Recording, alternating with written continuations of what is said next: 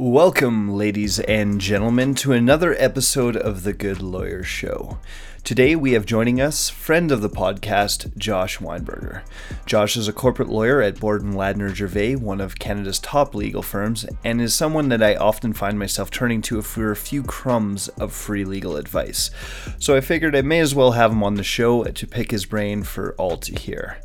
Today we discuss legal tech from a big firm perspective, and of course how COVID-19 is both hindering and driving innovation.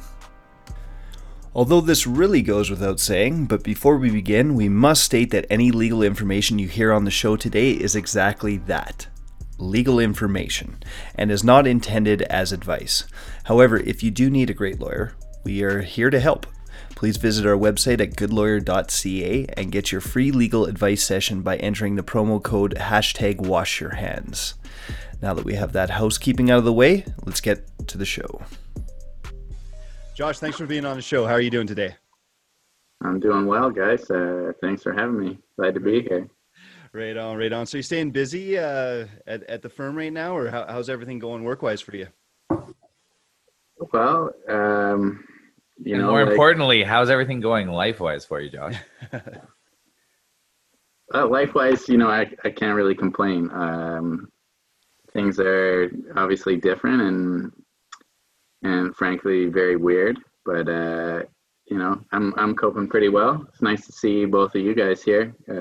Got the Zoom thing going, which is kind of the new normal for connecting with buddies and friends and family and that kind of thing, which is unique. It sucks. It's not quite the real thing, is it?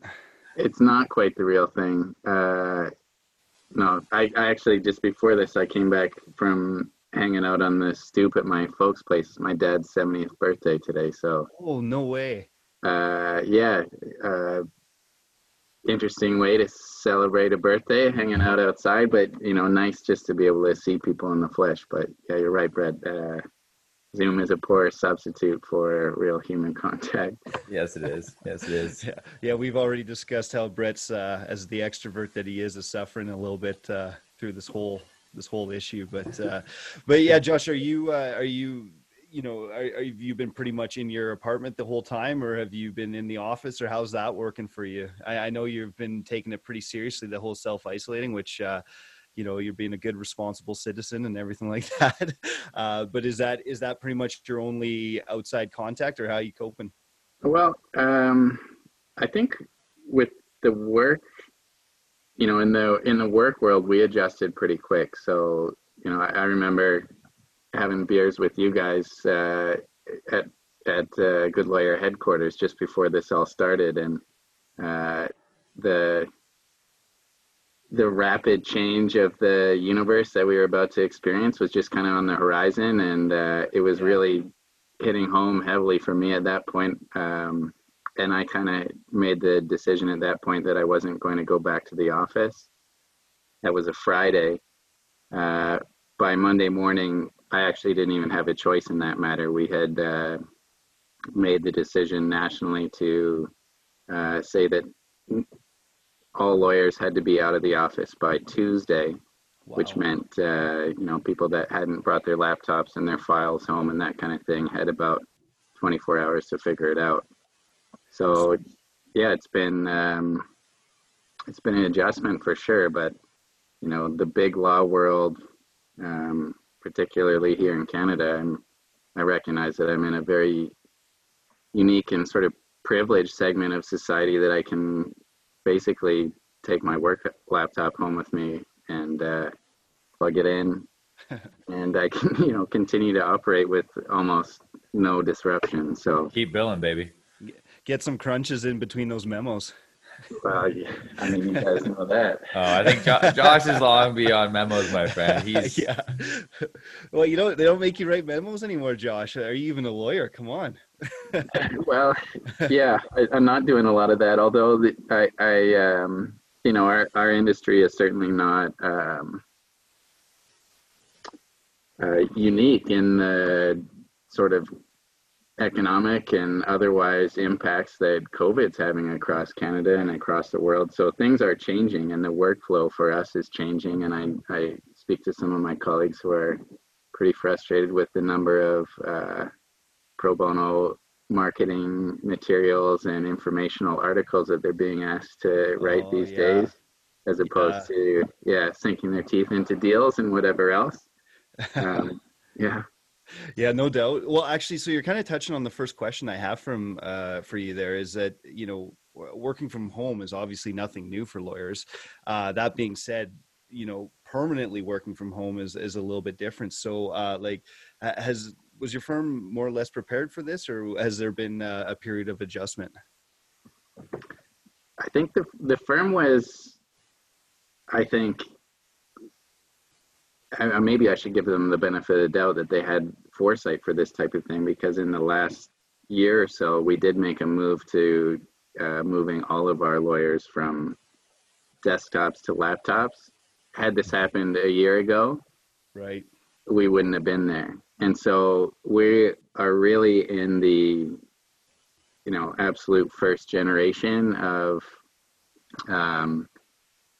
adjusting to a distributed workforce. And, I say first generation, well, lots of our tools don't work super smoothly. And unfortunately, we get on a tool like this with Zoom, I can see you guys both absolutely crystal clear. But in the legal world, there's issues with Zoom. It's, maybe not the most secure tool and that kind of thing. So we're making do, and we're doing the best we can with some of our, I would say, a bit more dated technologies and that kind of thing. But yeah, the laptop alone is like the hugest thing, and so we're quite lucky to be able to have that. And like I said, apart from some frustration with WebEx, things are rolling pretty good. Right. Yeah. The timing was very good for BLG in terms of making that switch to laptops more than anything else. Like that, without that switch, which, like you said, wasn't that long ago, the ability to migrate everybody online, it would have been impossible. So, kudos to the management at BLG for, making the move before. I'm sure there's firms that have not made that move, and they're probably reeling right now. Yeah, I think that the management deserves a bit of credit for foresight in that. I mean, we have a chief risk officer, which, initially when I saw that appointment, kind of scratched my head at, but potentially this is part of value that, like, people who think in those kind of terms bring to an organization. So, not only we have laptops now, but we migrated over to like a different document management system, like a cloud-based thing that's just like iManage. It's a quantum leap ahead of what we had previously in terms of speed remotely. Mm-hmm. So, I mean, your point, Matt, lawyers have had the ability to work from home for a long time. I've had a laptop and an ability to work from home for at least a year and a half. Right. But I never did, because the technology was so bad that it was just not workable. And let's keep in mind that people in other industries have been working from home for over a decade. You know what I mean? Like, it has been a very lethargic pace that the firms, big and small, have, on adopting new technologies and taking advantage of a lot of the stuff that exists, Zoom included. Yeah. Well, the legal world's not alone in that, but that's I think going to be a major macroeconomic shift and legacy that is, will be sort of North America 2.0.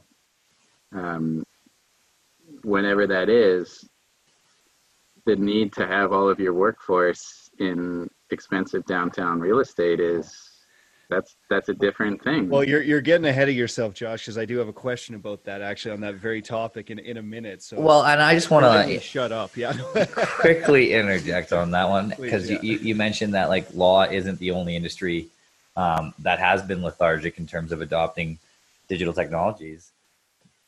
And I don't disagree with you, but I would argue that they've been one of the slowest out of all. There's like telehealth is widely used right now, not super widely, but certainly way more than law.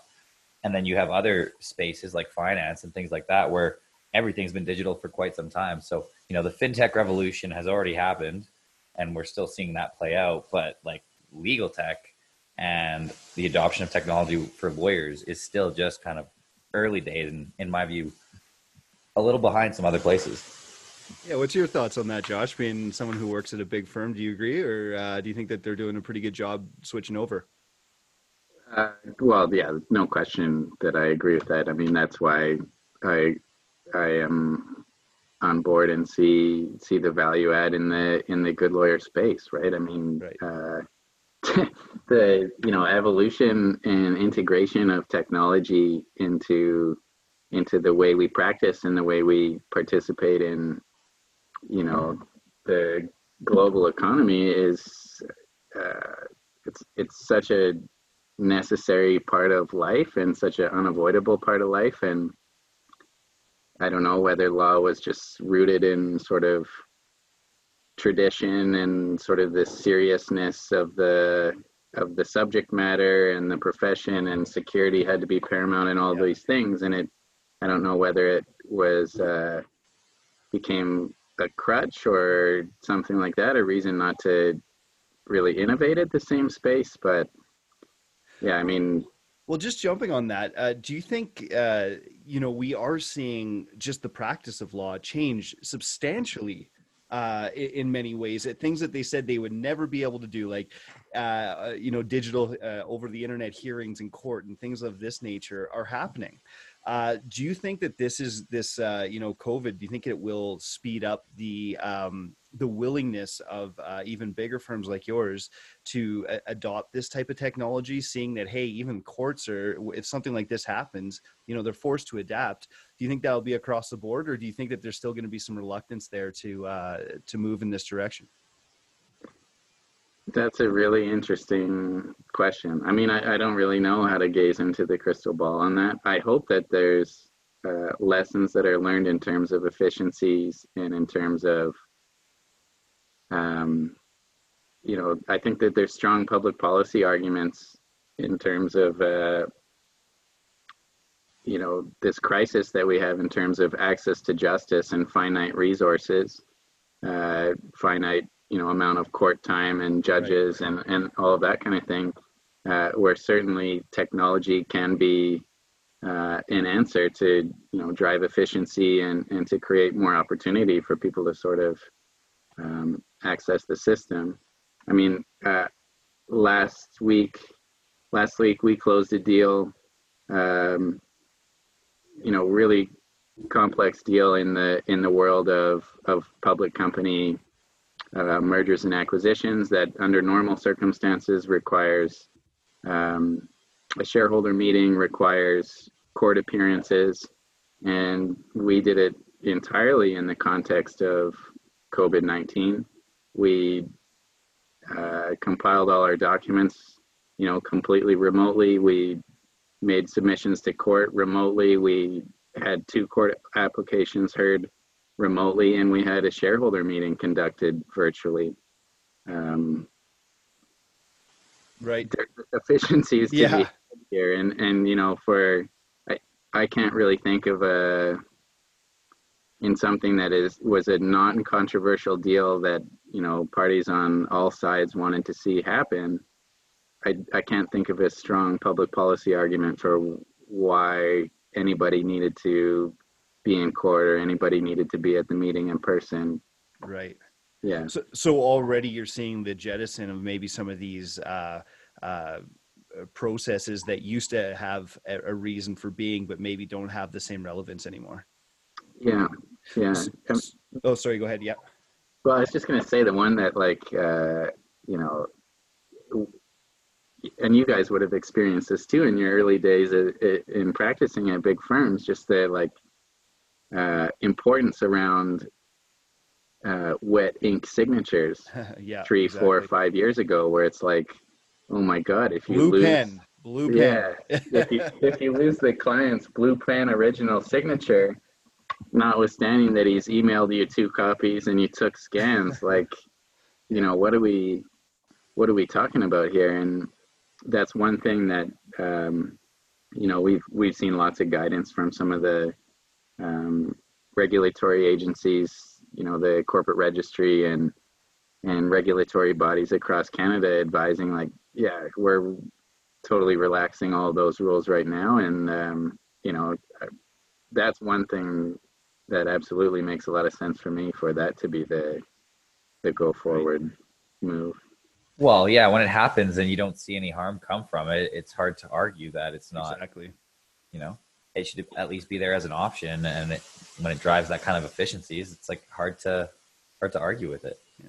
So just kind of quickly based off of that too, then, if you maybe don't see the top down changes, whether it's coming from the firm itself or the law society or the courts or wherever that may be, do you think that the clients are just going to demand this in the future, saying, hey, I didn't have to come in and sign that last time, and frankly, I don't want to make my way all the way over to your offices to do that, or vice versa, whatever the case may be? Do you think that clients are just going to start demanding that these these conveniences remain permanent?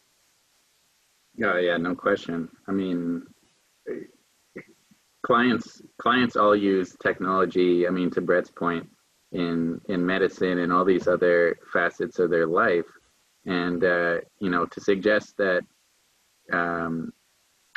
health is somehow not as significant or not as personal as law is obviously, I mean, totally. It's difficult for me to wrap my head around that. Those are, two, absolutely crucial, very personal, important parts of the way society functions. So if we can get around it in the context of seeking and administering health, then yeah, I absolutely believe that clients and consumers of legal services are going to demand that their lawyers figure out how to deliver in the same kind of way. Totally. And I think one of the problems, historically and still today, with seeing that type of innovation in the legal space is that it's just fundamentally, it's so fragmented. There's no, BLG being one of the biggest firms in Canada, and then there being like a few of the firms that are sort of global and operate under those kind of funny Swiss structures. But it's hard to get the size and the scale of a company to implement like true innovation in the space. And I really see that fragmentation as being a big inhibitor of adopting new technologies and creating them. Yeah. So Brett, I mean, Good Lawyers obviously, leveraging technologies to bring legal services to people across Canada, and frankly, people that may not otherwise access legal services through somebody like me. Mm-hmm. On the platform, are you creating the kind of process or putting the type of technologies in place so that the lawyers that provide legal services through Good Lawyer, your Good Lawyers, are adopting technologies, are using things like, I throw out DocuSign. That's just such a ubiquitous thing, to Matt's point, that clients ask us for now. Like, well, I sent you a signature package. Well, I didn't get it in my DocuSign. Mm-hmm. So they, that's how they want to execute stuff now. Is that something that the Good Lawyers on the platform have to be comfortable with, a base level of tech? Absolutely. The way that Good Lawyer functions now, we're really good at advice and certain reviews that don't necessitate DocuSign. But the lawyers that we have on our platform are inherently tech friendly and use those other types of softwares, DocuSign just being one of many, all the time. And I think that move, and the vast majority of lawyers on our platform are under 40 and just grew up with technology. And I think as they continue to develop in their careers, and then obviously the even younger lawyers coming in after them, it's just going to become more and more prevalent. And I think one of your earlier points, lawyers move at the speed of client expectations, and client expectations are pretty much there now. Yeah, no, absolutely. I mean, I think a lot of these sacred cows in the legal services world may come tumbling down for that exact reason. I just can't see that once you've shown that, hey, this actually can be done a different way, that people would still be, especially very busy people, would be willing to continue that. Well, and just one more point please, to Josh's question, more specific to Good Lawyer. We want to streamline the delivery of legal services as much as we can. And as a startup, we have limited resources, so we can't, boil the ocean and do everything. So we've been selective with the pieces of the puzzle that we want to streamline right now. But the idea with a platform like Good Lawyer is to streamline a piece of that puzzle and then provide that streamlined functionality to a wide array of users, and take advantage of the platform nature, which allows for scaled efficiencies. And that's really the problem when I was talking about fragmentation earlier is, there's so much reinventing of the wheel that you can cut out with a platform. And so that's what we're trying to do, again, on like a few pieces of the puzzle right now. But, there's other companies that we talk to and that I just am aware about in the space that they're tackling other pieces of the puzzle. Right. And again, as more and more lawyers and clients alike adopt platforms like we're using in all sorts of other areas, that's where we're going to see the real huge, crazy, big efficiencies. Right. Yeah. Anything to add to that, Josh? Well, I mean, not really, but what I'm thinking, I spoke of this concept of North America 2.0. Like, there's people now that are getting comfortable with the idea of buying their produce from Amazon. I can order all my groceries online. I can contact my family doctor and get prescriptions through telemedicine now, because I can't go into walk-in clinics. I can't go to the hospital. And there's got to be such a large kind of shift in the cultural narrative and the sort of idea around what was, a very kind of traditional industry, and an industry that, traditionally maybe didn't seem like it was available to serve everybody. Right. And, just the demand of technology to make things more efficient, and for people, hopefully it just creates a real drive for people to access it, and a real drive for demand for people to say, I should be able to get this. Yeah. I think that's starting to happen for sure. Again, just seeing what can be done. And I think we're going to see a rapid development in technology to accommodate this. Cause let's be honest, we're not sure how long COVID is going to be going on, and there's going to be some real winners and losers determined in the next few months. And just on that kind of point, I'm not sure if you're familiar, Josh, with the Legal Innovation Zone out of Ryerson in Toronto. And they just started their own sort of web series right now in the midst of COVID, and it's called the Legal Gold Rush: Unmet Legal Needs. And they're trying to highlight the huge opportunity for lawyers to service this huge swath of clients and consumers that have legal needs that aren't being met. So I think it's a super exciting time to be involved in the legal tech space, because I think people are starting to realize how big the access to justice problem really is, and how solvable it is too. Right.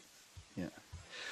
So Josh, I got it. You kind of brought it up earlier, and Brett, jump in on this as well, because you're no stranger to the desk and the chair as well. But I just want to get your take on the differences between actually going into the office and having a traditional office with a beautiful window and I believe a nice plant on your desk and everything else, and working from home, and where you fall on the debate, because there's one emerging now, and you mentioned it, like one of the most expensive things on the accountant sheet is office space. And if you can knock 10%, 11% off the bottom line by having people work at home, I think there's going to be a lot of companies that are going to be looking seriously at this, especially the more comfortable we get with this idea of working remotely. That being said, I'm not too sure that I'm ready to abandon the idea of the office. I do think it does serve a purpose. And I think for some, it seems to work very well. Like you go out, you kind of leave the potential chaos at home if you have 3 dogs or kids or whatever, and you have a place to go work. So I'm just kind of curious, what are your thoughts around that? Oh, Brett, you want to jump in? Okay, I got to dive in on that one because okay. You just made me think of something that I think is kind of interesting. And it's, you're talking about the bottom line and the firm saving money because they don't need as much space, right, and they're able to utilize that remote workforce. But what I think is going to be really interesting is when lawyers feel empowered to do whatever they want in terms of if they want to like work solo, it's not this huge, pretty like enormous headache that it is right now, but it's as easy as plugging in. And if you're a lawyer, and one of the benefits of becoming a lawyer is that you can work anywhere in the world. You're licensed in Alberta, you're licensed in Canada, but you can work anywhere because you're working totally remotely, and you deal in information. So right, that's what's really interesting to me is when that shift occurs where, the freelance lawyer is easy and extremely viable. It's a very viable option coming out of law school. So that's the piece that really excites me down the road. Totally. Josh, what are your thoughts on this? I'll latch on to what Brett's talking about, since that's where he's really excited to chat about. I think you make a good point, Brett, but one thing that is still a little bit of a barrier to that, like, total freedom of mobility for lawyers is just practically the expectation of service delivery. So, you're right that, I mentioned this earlier, I know that I'm, one of the incredibly lucky and privileged few that can pick up their computer, move home, and really not skip a beat in a COVID lockdown. But could I effectively do my job from a beach in Bali? Probably not, because my clients are mostly Alberta based, right? And my clients call me during Alberta business hours, and they want a response during Alberta business hours. And that's still, at the end of the day, what I think is the biggest value add of having a lawyer that you trust, and a lawyer that understands your business, and a lawyer that you have relationship with, is that they subscribe to a certain level of service standards. And part of that service standards is that, like, when you call, or when I call, you answer. When I email you, you respond. But you're right. There was always a sense in the big firm environment, and we've been shifting at BLG towards having a bit, prior to this, having a bit more freedom to work remotely, and creating some policies around it so that you wouldn't necessarily feel like you're right, somehow ostracized or compromising your future in the firm by choosing to work remotely. All right. Let me dive back in here, because there's a thing I wanted to bring up with you before Matt rudely interrupted us. So the time zone argument, I totally agree with you. So let's just say you could move anywhere you wanted, time zone +2. You want to go to South America, I think I could find you time zone +2 in there. So you are limited, but still pretty broad. Yeah.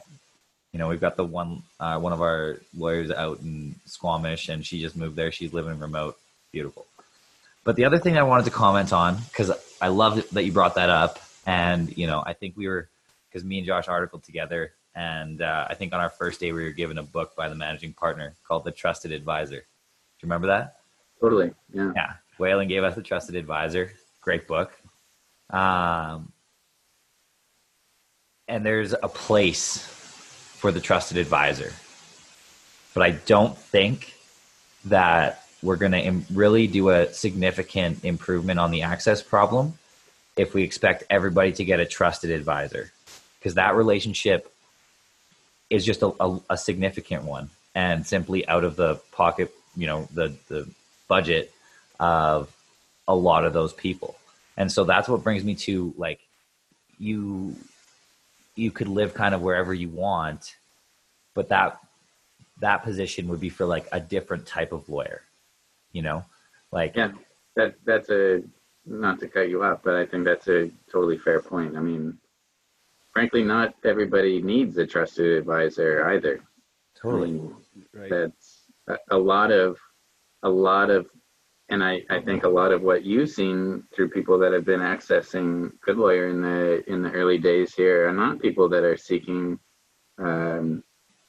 a long-term trusted advisor type relationship.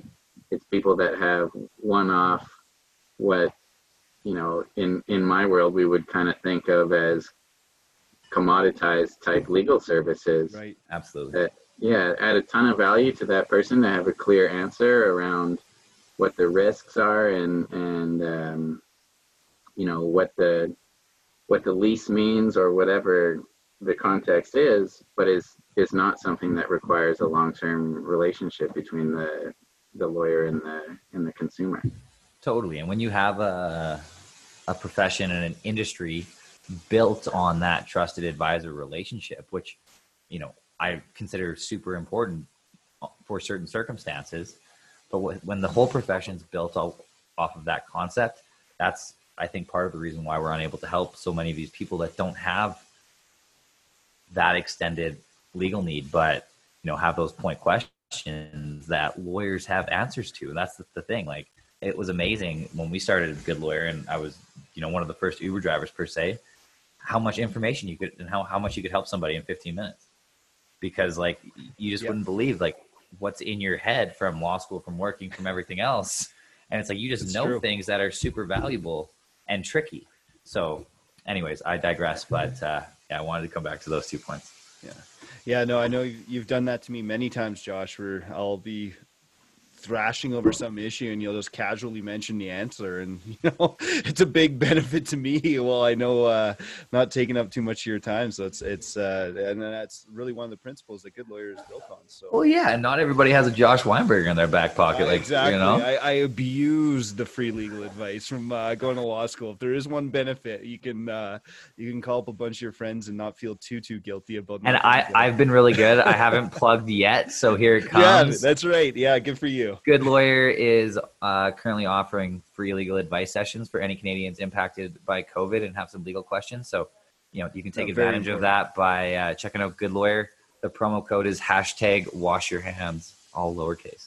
Yeah, no, that's it's a great service. Yeah, no, that was a good one. That was a good one. Absolutely.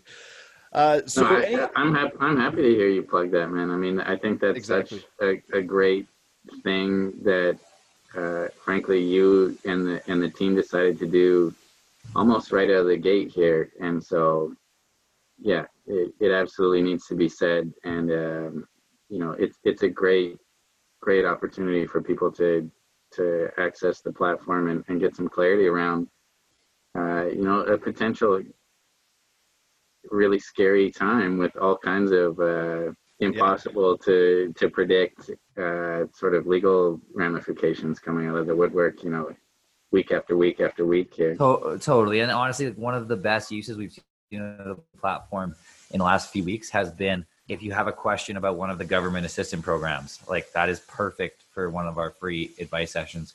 Get in touch with a lawyer. They can explain to you, if you're eligible and what you can, what benefits you can receive. So, like, that is something that I really encourage anyone listening.